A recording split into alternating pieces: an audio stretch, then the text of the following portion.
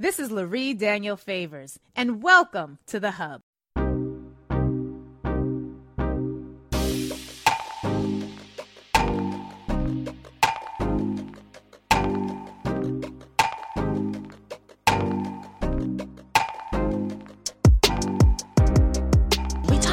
About whether or not change can be made from within the belly of the beast. And I gave that example at the beginning of the show where I said by the time you're in the belly of the beast done chewed you, salivated around you, stomach gases and juices have masticated and broken you down. So by the time a lot of us get to the belly of the beast, we're so beaten down that our ability to be effective is then up for question. And nowhere do we see that more than when we are talking about police officers of African descent going into police departments that are notoriously anti-Black or racist in their approach to policing and do so in ways that are racially disparate. And when we talk about Black cops, we have often had conversation about wanting to empower our police officers to go into these spaces to make a difference. And a number of you, I've met a number of you listeners who are a part of the police force, and you are there because you want to make a difference. And we pray that you're able to do so. But every once in a while, we come across somebody who has attempted to do just that and has run smack head into a wall of resistance, the likes of which many of us cannot fully contemplate. I'm joined right now by Edwin Raymond. He's a 15-year veteran of the New York Police Department, one of the nation's leading voices on criminal justice reform. He himself has received numerous accolades, including the film I mentioned at the very beginning of the show, the award-winning documentary Crime Punishment, which follows a lawsuit that he and fellow officers brought against the NYPD. That's actually where he and I first met years ago when that film was first coming out. And he has been a part of and was featured in the New York Times Magazine cover story, A Black Police Officer's Fight Against the NYPD. And in his latest book, An Inconvenient Cop, he goes even further, detailing why he left the NYPD, how he did not see a path forward for reform working within the system, but how he plans to continue using his voice to make it better. Should I say Officer Edwin or no more officers? Just Edwin. Edwin, yeah. It is a real pleasure to have you here, Edwin Raymond. Thank you for joining us today. Thank you. Do you hear him? I mean, I want to make sure. Okay. Listen, I remember meeting you years ago. At the BAM. At the BAM, yes, yeah. At Brooklyn Academy of Music. There was a film screening, and I remember sitting in that audience watching the film and watching you, and I think it was 11 other officers. Mm-hmm. It was 12 of you who were people of color, like not even just all Black, but people of color, and were really grappling with what it meant to be dealing with what we were then learning about at that time, the quotas that were being mandated and being put on you. There was a lot of secret recordings and tapes that were coming out at the time that showed that the NYPD was proactively fostering policies that were anti-Black. And I remember wrestling with it and grappling with it, and you all spoke so eloquently about that. Talk with us about your journey from entering the police force and how you got to this point where 15 plus years later, you have now seen a different side of things. Yeah. Again, thank you for even having me. This is a discussion that it tends to be like a roller coaster. 1 minute a situation goes viral. We're all on it. Everyone's outside. We saw what happened 3 years ago with George Floyd. But then the distractions come back and we wait for the next viral moment. And that's one of the main reasons why I've decided to move forward. I'm tired of that pattern. It's piecemeal and it'll never get us anywhere. So in terms of my personal journey, born and raised in Brooklyn, East Flatbush, still live in East Flatbush. Parents migrated from Haiti. Lost my mom at 3 years old as a toddler. My father didn't speak English. We were impoverished. It was a very tough upbringing. But despite that, I walked a very straight line. But that didn't stop the NYPD from messing with me. 15, 16 years old. The stop and frisk start. And at first, because I know how difficult the community can be when it comes to certain crimes and violence, at first I kind of write it off as, well, it's a tough neighborhood, et cetera, but then it just never stops. And it gets frustrating. Yeah. And then at 18, it finally happens, life-changing, where it's a Black cop finally. It's a Dominican brother that not only did he stop me, but, I'm sure so many people could relate to this, he was far rougher than the others. You understand? Yeah. And a week later, I couldn't stop thinking about it. And that's when I made a crazy decision at 18 that I was going to join the New York City Police Department to see, I want to see the pipes myself. I want to see the inner workings behind the curtain, under the hood, to see what can be done to change it. So at 22 years old, I joined the police department. And one of the first things that was shocking to me, Laree, was, in the academy, after 6 months in the academy, I could not pinpoint what it was about the training that led to the experiences that I knew I experienced, right? And I went to school in Manhattan, and high school in Manhattan, the students are from all 5 boroughs. So there were times where I'd be frustrated with what I went through over the weekend with cops, and a friend from Harlem is saying the same thing. One from Stapleton is saying the same thing. Mott Haven, Jamaica, Queens, and we're all in different parts of the city. The only thing we have in common is that we're all Black and Latino, and yet we're all having the same experiences with cops. So I'm like, I know this thing is ubiquitous, right? But yet in the training, I still couldn't see it. And then day one, graduated the academy, day one, we were given these 3 numbers, 4, 10, and 10. And I'm like, is this an address? I'm confused. And that's when it was explained to us that we have to get 4 arrests, 10 summonses, and 10 stop and frisk every month. No matter what. And so this is a quota system, it's a to quota, be clear. Like 100%. These were the expectations at bare minimum. And if you exceed that, that's fine, I would imagine. But at bare minimum. Yeah, when you exceed that, that's when you start to get perks. You start to get, the commanding. So if you want to make movement in the police department, the commanding officer, the person in charge of the precinct, has to basically they have to sanction it. It's called a CO's recommendation. You have to get highly recommended. The only way to do that is to make the commander look good. The only way to make the commander look good is to get and exceed your numbers. And so it's a reward system. It's a system that officers are literally incentivized to behave the way that we're seeing.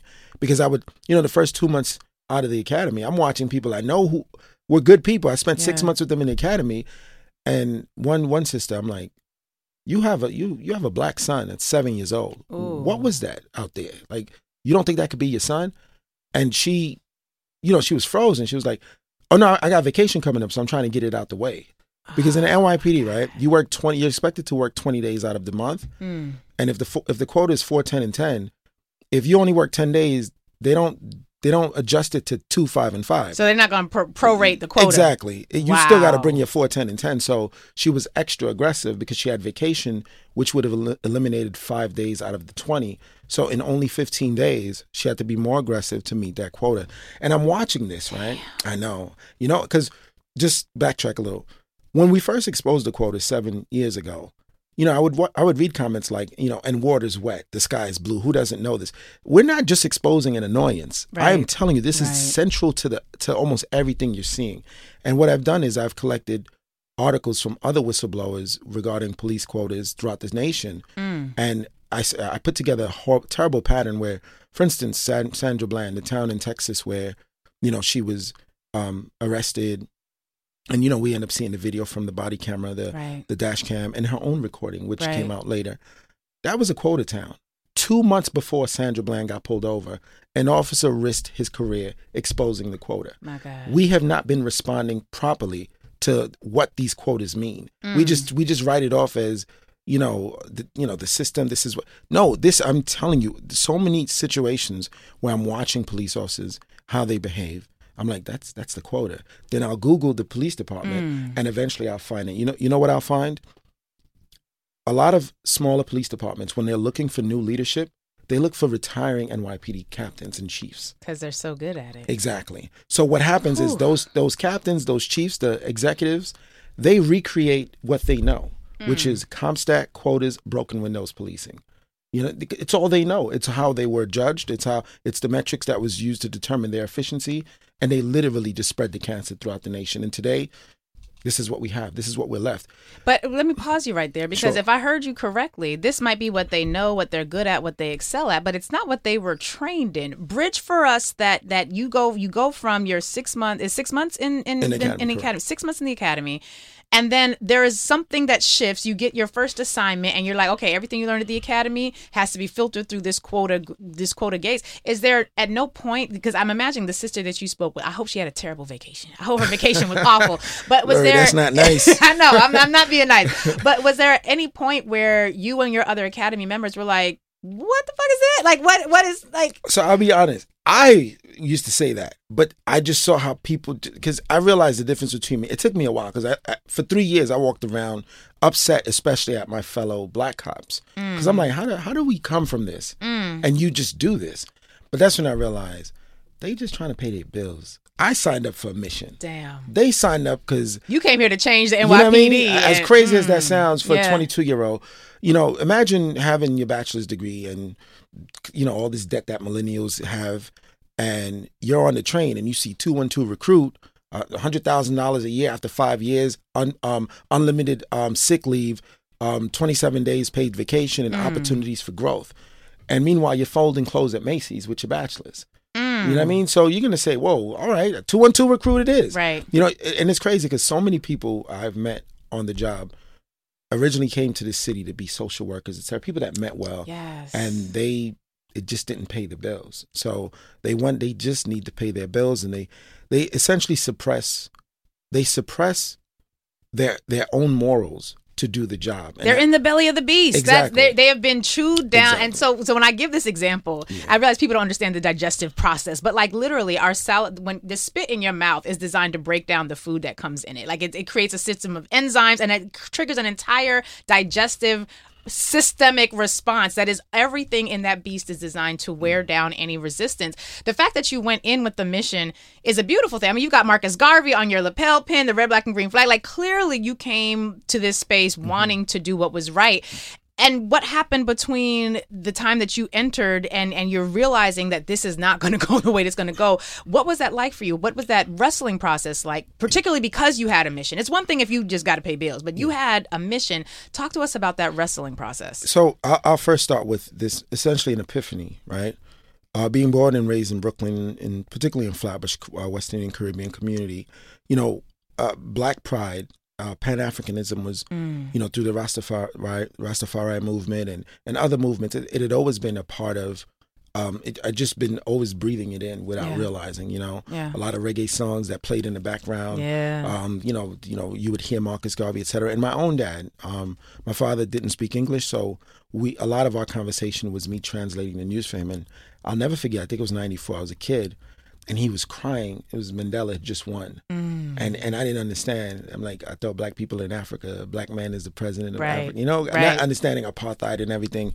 But despite breathing in Pan-Africanism, it wasn't until I was about 19, 20 years old, a colleague at my previous job who, man, he put a book in my hand called The Destruction of Black Civilization. Come on. So I always had a great reading level, but I never liked reading. I could not put the book down. And we would have discussions in between, and then I picked up Asada, and then I picked up Malcolm X and the work of Dr. Walter Rodney, Joel Augustus Rogers, Eric Williams, Stokely Carmichael, Kwame Ture, for those who don't know. And I couldn't inhale the books fast enough. So I went in armed with the mindset, and this is why they couldn't shake me. There was one incident where I had to kind of pull myself out. I was getting sucked in I was getting pulled into the thinking of the system. I'll share that after. So, you know, I go in armed with the knowledge, with the mindset at 22 years old, firm in who I am as a black man, as an African, et cetera.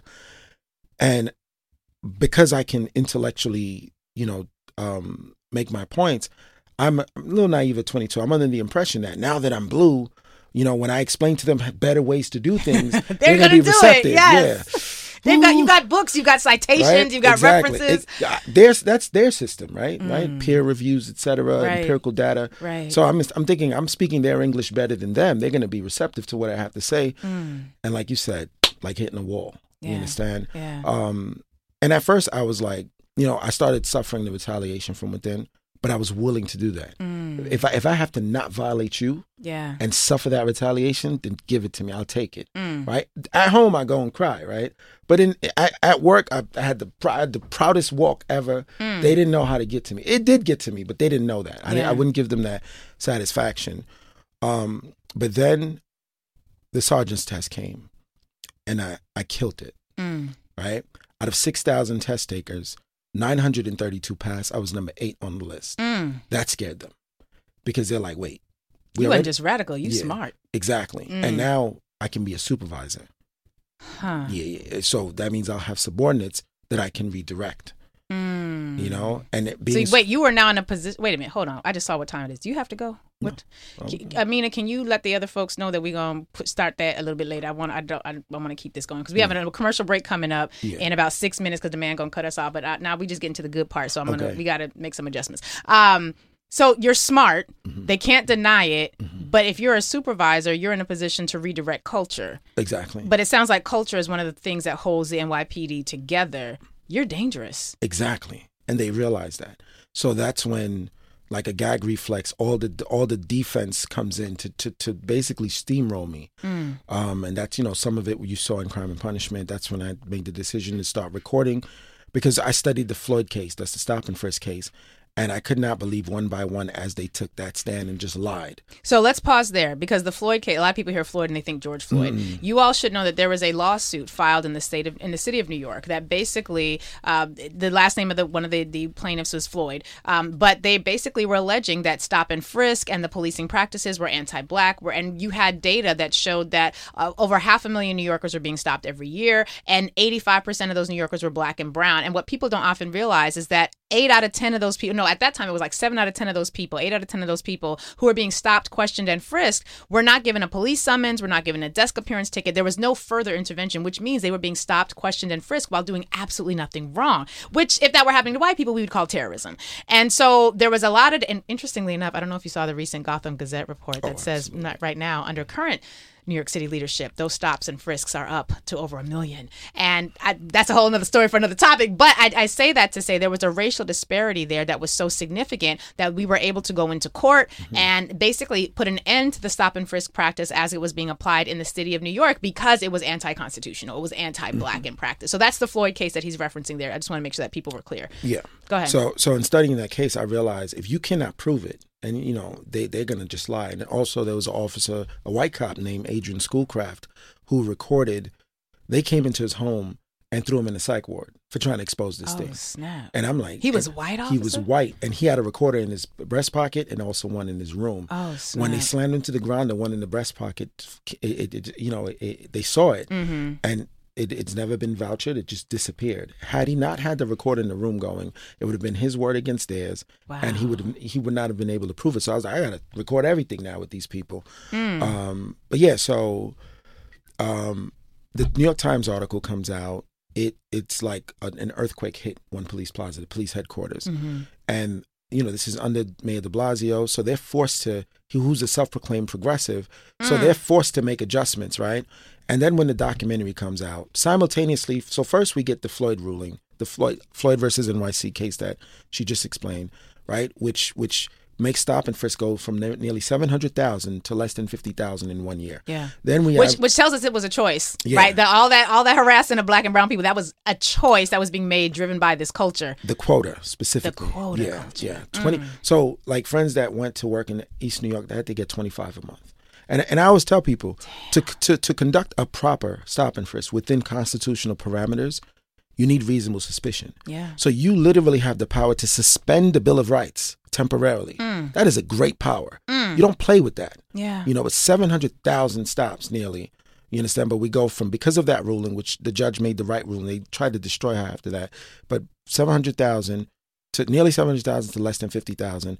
And then the late, great Kenneth Thompson, the district attorney of Brooklyn, who we lost way too soon. Yeah. He basically said he refuses to prosecute less than 25 grams of marijuana. And Bratton, at the time, the commissioner, says the city's going to go back to the bad old days. Yep. Marijuana enforcement is at the crux of broken windows, etc.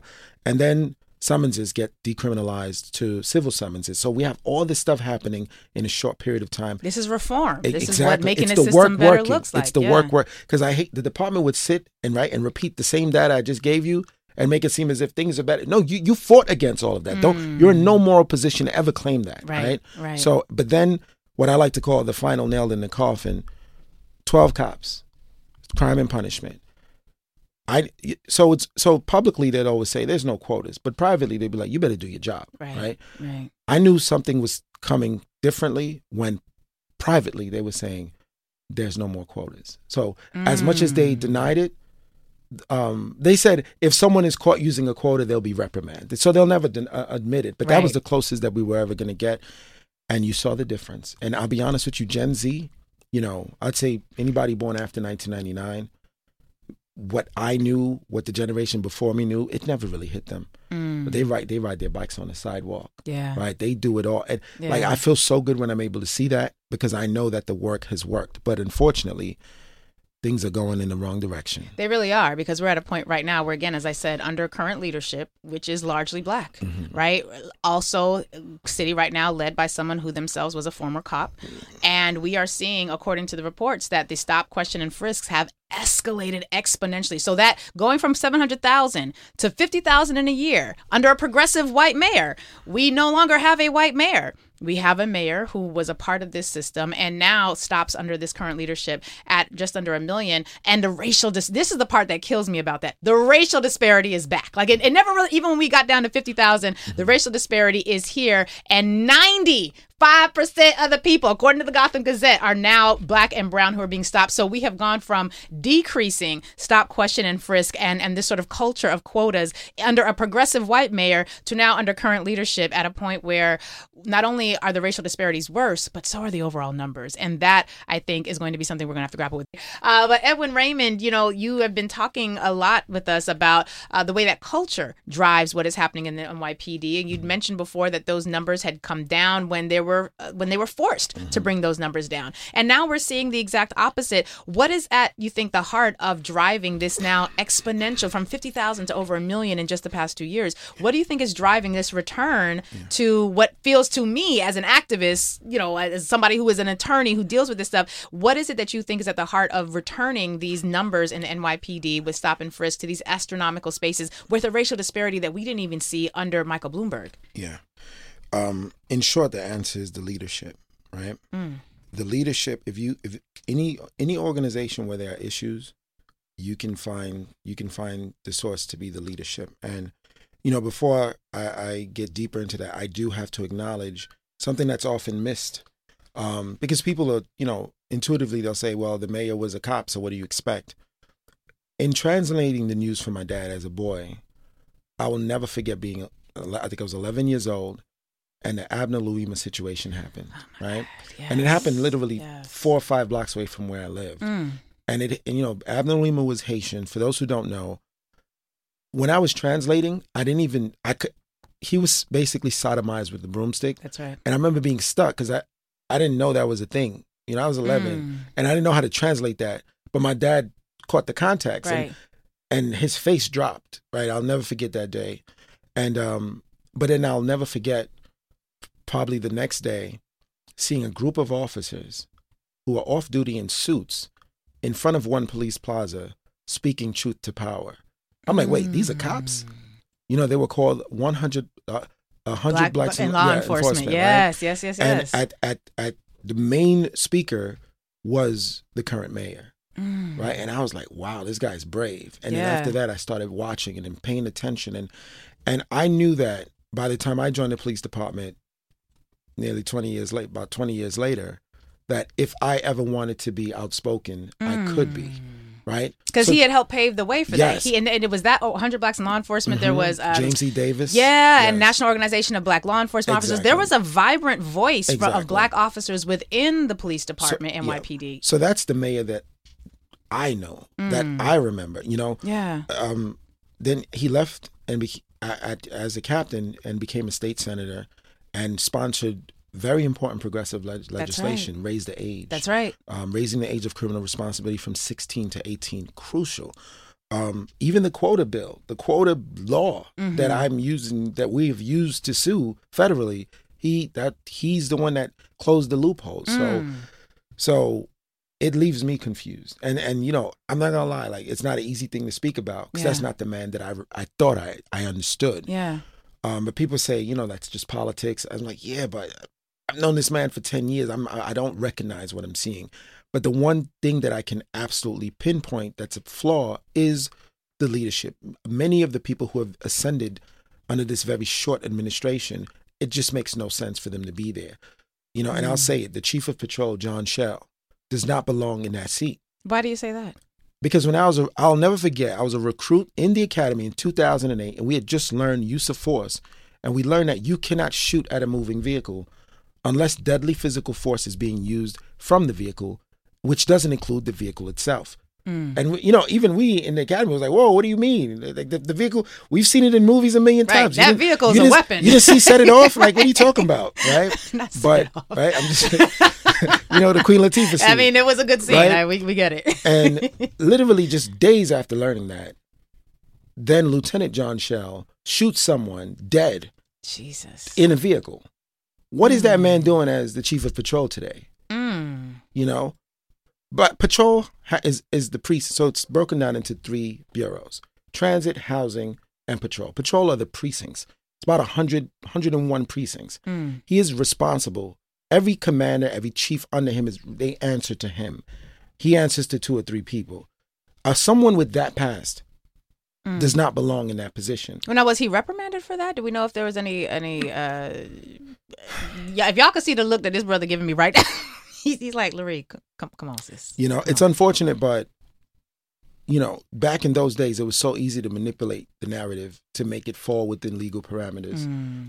It's still that way. And it's a little harder because of cameras. Cameras change the game. Okay. But there's ways to body cameras or cell phone cameras? Both. And security cameras. But the thing with body cameras is you're responsible for turning them on. Yeah. So you're literally, because there's 2 types of encounters: radio run and pickup jobs. A radio run means you're getting over the radio, dispatcher's giving it to you. You're supposed to turn on the camera right then and there.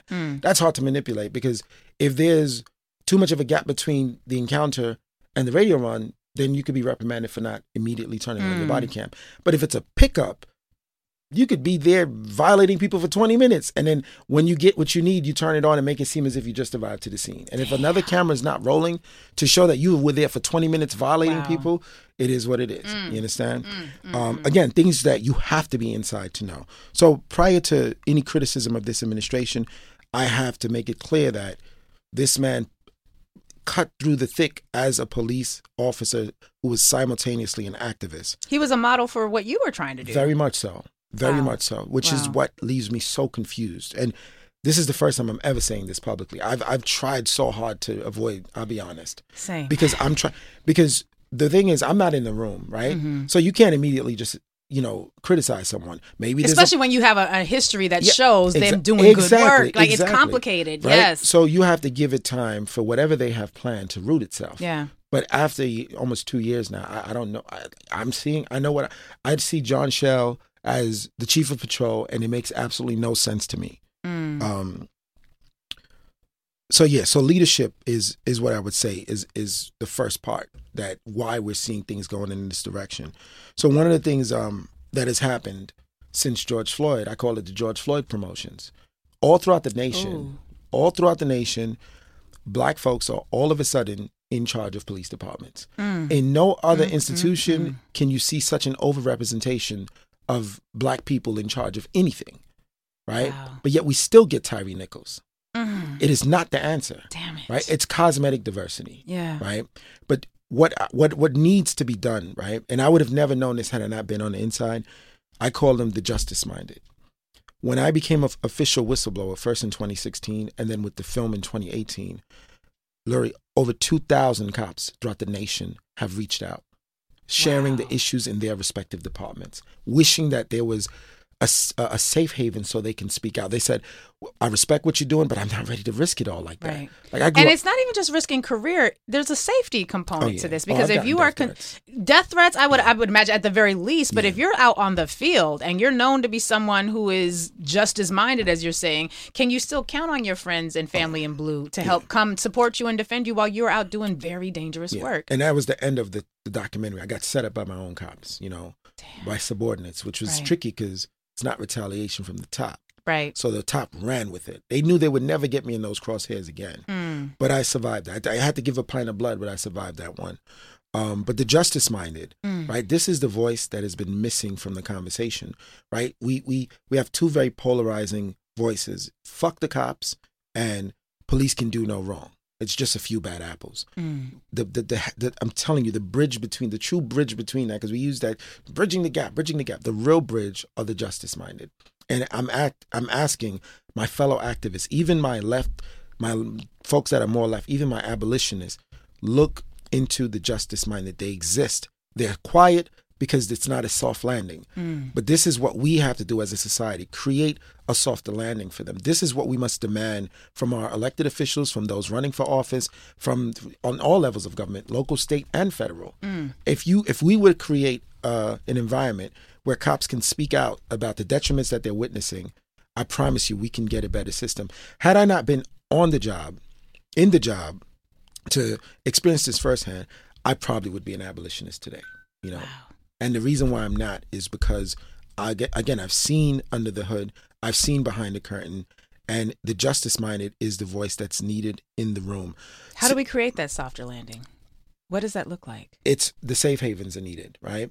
And we have to basically look what's happening in Atlanta right now with Dre, right? The mayor. First we was like, yo, we got a mayor named Dre. Yeah. But now people are very divided with Cop City. Cop City. Right? Yeah, we've been talking about that a lot here. Yeah. The mayor named Dre is cool, but who's Dre gonna appoint?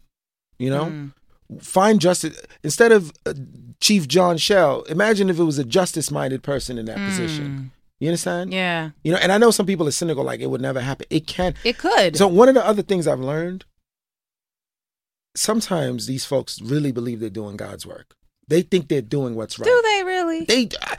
I struggle with it, but they do. I've spoken to them and they've oversimplified. It comes from not understanding us as a people, our culture, our environment. Yeah. So they think, you know, well, this is a job, this is a location where bodies are dropping and 7-year-olds and 85-year-olds are getting shot. You know, we have to be more aggressive. You know, I said, okay, that's in terms of the people involved in that type of violence. I'm with you. Yeah. But the externalities, the collateral damage, and that's the part that's not in their formula. They don't. It's honestly, it's because we're dehumanized in their minds. They don't realize it though. Yeah. You know, I've had one thing about me. I was never shy to discuss race because I went in with my empirical facts. Right. At 22. Deconstruction of African civilization, like destruction. Yeah. Yeah. So. But when speaking to my white colleagues, I was like, I've yet to meet anyone who even knew what redlining was in the police department. Okay. Okay? They are so clueless about race, the lasting effects of race, and the most important thing. Which is by design. Systemic racism. It is like, it doesn't exist to them. Race is something that's to the individual. How can a system be racist? A system's not a person. I've literally heard that from colleagues. Yeah. They don't get it. Right, there are some who are bigots and they know exactly what they're doing and why, but there are so many who don't realize that this just isn't the way. But then I also met, Larry, white cops from Nassau, from the outskirts of New York City, who themselves were like, "Whoa, this is what goes on." Then I was like, if we police like this in Nassau, I would never be a cop. You know what type of teenager I was? Listen, you know, and there's concept that I've been toying with. Edwin Raymond, former NYPD officer and author of the latest book, An Inconvenient Cop. There's this idea I've been toying with that it's hate crime policing. If you were only policing black communities in this way and not that the same officer does not police white communities in this way, then the reality is the only difference is the race, and that is a hate crime. Because if I shoot you for whatever reason, but I shoot you because you black, that's a hate crime. And so this idea, you said that we are dehumanized and they don't even realize it. I think that is truer than a lot of people know. This book, Inconvenient Cop, talk with us about what you want the readers to take away. Okay. So I literally just ripped my chest open and poured my soul into this body of work. All right. 15 years of analyzing turning every page, lifting every stone, just really analyzing the things that peer activists don't know to call for. Yeah. Right. It's just one of those things that you can never speculate. You have to be on the inside. So it is a memoir. So you learn a lot about me, Edwin Raymond, the person, especially my childhood, how rough it was. But then, you know, I basically explained to the reader all the nuances of why we get the type of policing that we get, why it's spread to other parts of the nation, and most importantly, what we need to do about it. That's the part we need the most. I know. Yeah. I realized that. I mean, we want to know about you too. Yeah, no, of course. we want all that stuff too, but that's the part, Yeah. because there are so few of you who, survive these types of experiences without either being subsumed by the beast or, they go quietly into the night if they make it out alive. Yeah. And so having access to this information, which you've shared in this book, An Inconvenient Cop, is absolutely crucial. And I know that you have a pretty big event coming up that you guys are going to be, and it's not a book signing. Like, this is like an all-out event. It's an activation of something that we have been waiting for. You understand? Shout out to so first, book events are hyper-focused on the author and the book. We're starting this off with, first, it's what would have been the 50th birthday of George Floyd. So his brother Terrence Floyd Oh, my will open up with a tribute, Mm. right? And then we're gonna have speakers. You know, shout out to all the speakers. My sister Tamika Mallory, Oh, Dr. yeah. Ilyasa Shabazz. Mm. We have Sean King,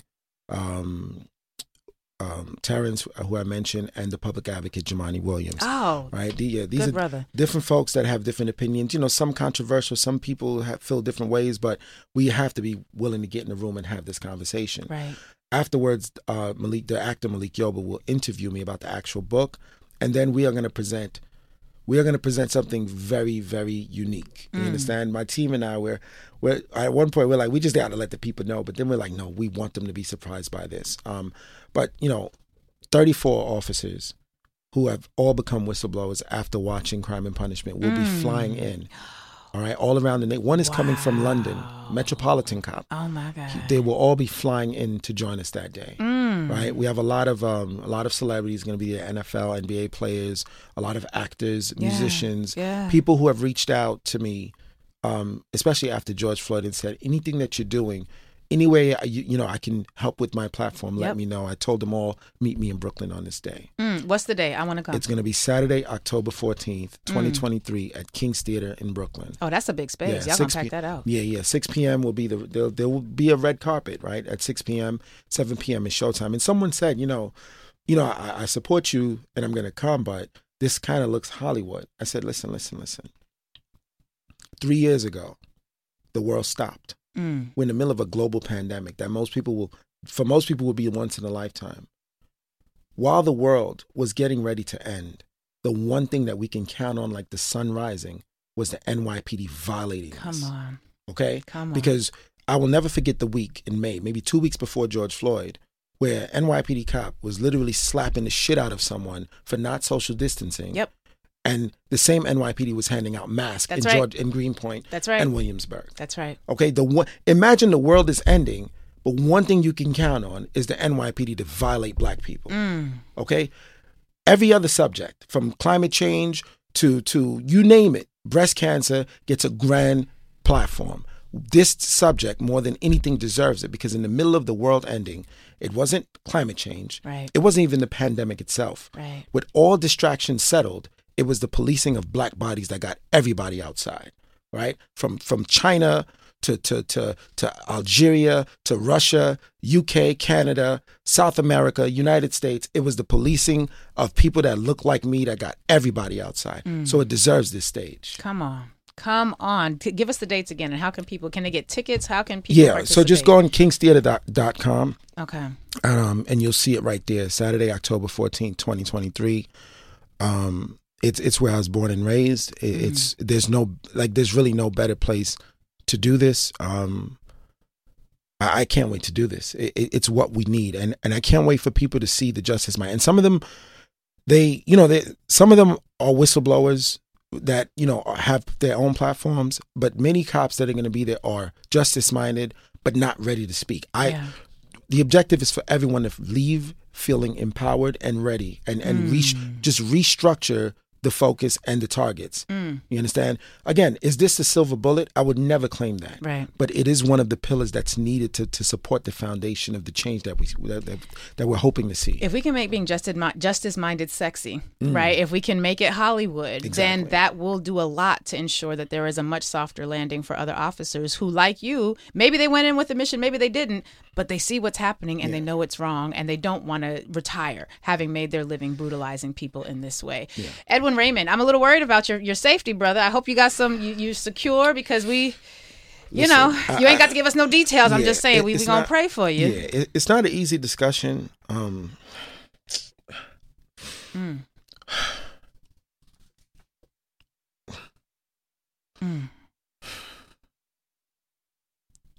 sorry. Take your time. Yeah, this is the part that people don't see.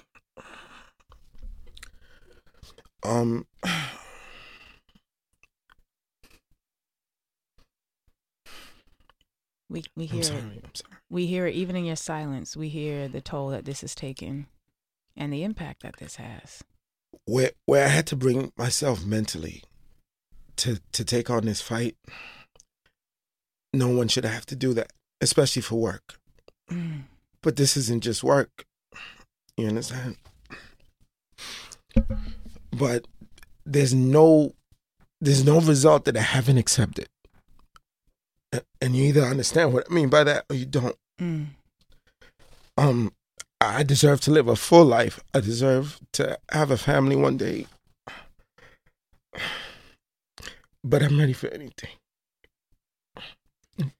Well, you are right now talking to millions of people who please do not apologize, who recognize the difficulty of this conversation. And I'm going to ask that all the many millions of you who are listening right now, wherever you are listening from, that you would just do what we know to do in our faith houses, and you would send your prayers, send the prayers of protection. May the ancestors cover, guide, and provide wisdom to you. May the angels be surrounding you, your people, your team. And I'm just going to ask that everyone in Urban View and Nubia right now, that you say a prayer. We have had a lot of conversation about the brutalization that happens to Black people at the hands of the police. And very rarely, you might be the first officer in my entire life who I've ever known to take this battle on the way that you've had. And I remember years ago seeing that documentary and wrestling in the audience and being proud of y'all, but mad at the same time. Like, you knew it was, but realizing that if we don't have people who can try and who make a difference, then our communities continue to be subjected to this sort of brutalization. So I'm going to be praying for you. I know this audience is praying for you. And as conflicted as many of us are about the role of Black officers, the reality is we cannot understand the role of the Black officer without understanding the history of enslavement and colonization in this country. And the fact that it was Black people whose bodies were being brutalized at the hand of any white person who had been deputized to take on the mantle of policing. And what you're doing, it isn't just the NYPD. You're taking on a 400-year-old demon. We call it the demons of white supremacy in this space, and we're grateful. Thank you for acknowledging that. I'll jump back in. Two and a half years ago, I ran for city council. I wasn't successful, and it was ironic to me because to run for city council after George Floyd was like the worst timing in the world, because a lot of the pushback was, we ain't voting for no fucking cop, right? And some of them weren't willing to look deeper, which I understood. But what shocked me was the reasons why people believe reform was impossible were reasons that we can literally just cut and paste and apply to the entire American system. And yet if somebody was ambitious and says, I'm going to run for office and make change, we support that. So why is it that when it comes to police officers, we don't? Because at the end of the day, right, cops, yes, are the most tangible, visible parts of the system, but they ain't the system. They're the muscle of the system. The system is everything else. Yeah. And yet we don't say throw the whole country in the garbage. I mean, some people do. Right? I have heard and been a part of them conversations as well. Right? So, but we're not saying abandon and just repatriate, et cetera, which is, some people, again, have, no matter how ambitious someone is, despite how daunting and tedious the task is, we support those who at least say they want to make change. I don't think there's a reason for the threshold, the line to be at policing.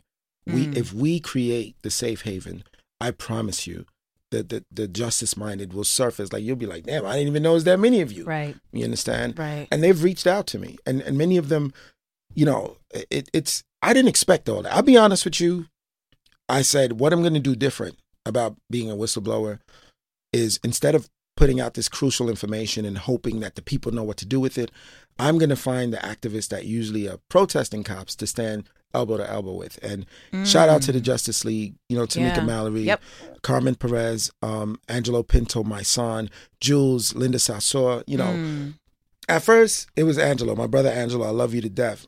Angelo, we did 2 or 3 panels together. So when I sat with him, we listened to the recordings. I told him a New York Times article is coming out. He was like, all right, I got to take this to Tamika. When at first, Tamika was like, what? You're bringing who? You doing what, Angelo? You lost your mind? But then when I met Tamika, I think who I am, like, she saw me for who I was. And she was like, I guess we're going to try this cop shit. You understand? And the article comes out. It hits even harder than I thought. Then, I did the NBC piece with Sarah Wallace. Shout out to Sarah Wallace on NBC. And that's when me and the others sat in the studio, right, speaking truth to power. That's something we had never seen. Active cops in the studio speaking truth to power like that. And then, it was, we had the activists next to us. Civil Liberties joined. Some groups was like, yeah, Tamika, you bugging, right? But she basically galvanized a group of different activists. And that's what was different. But aside from doing that, I didn't expect to survive this. And I mean that in every way, whether it was my life, definitely my career. I thought the way I was like, when I reached to the point where I was like, I'm ready for whatever, I said, I don't care about your suspension. I'm ready for so much more. I don't care about your write-up. I don't care about anything that you're going to fire me. I don't care anymore. This needs to be done. But then I survived it. And I'm not going to lie, I didn't know what to do with that at first. But I realized this is what I have to do. And I couldn't do that while being on the inside. I have to... Michael K. Williams, my brother, who I miss every day, he told me... May he rest. He said, Edwin, don't stand in the spotlight. Be the spotlight and shine it on others. So this is why I had to leave the New York City Police Department. I am going to shine this light on all the justice-minded cops that I could, to the point that I'm not even needed, to the point where we restructure our society, our nation, where if you are part of an institution and you see detriments, you can speak out so we can get the changes that we need instead of facing retaliation. His name is Edwin Raymond, former NYPD officer, very successful smart brother. We heard your testimony and what you experienced. His book, An Inconvenient Cop, comes out in October. What's the release date for the book? The official release date is Tuesday, October 17th. Again, we're having this activation on Saturday, October 14th. You do leave with the book as a tangible, but it is not about the book. It's so much bigger. It's about this movement that you have helped to birth. We're grateful. Thank you. This is going to cause a lot of people to wrestle internally, and I'm glad for that, because that's the type of wrestling which one of your former examples, the current mayor, when he was standing out in front of One Police Plaza doing a lot of what inspired, I think, you and officers like you. We need to have that systematized, right? So that sort of reform has a shot. Yeah, I want to share, during my epiphany, my journey, I ran into the work of Tim Wise, who was, anti-racism activist. And I reached out to him and he responded, which I was like, wow, okay, this is awesome. We started an online dialogue.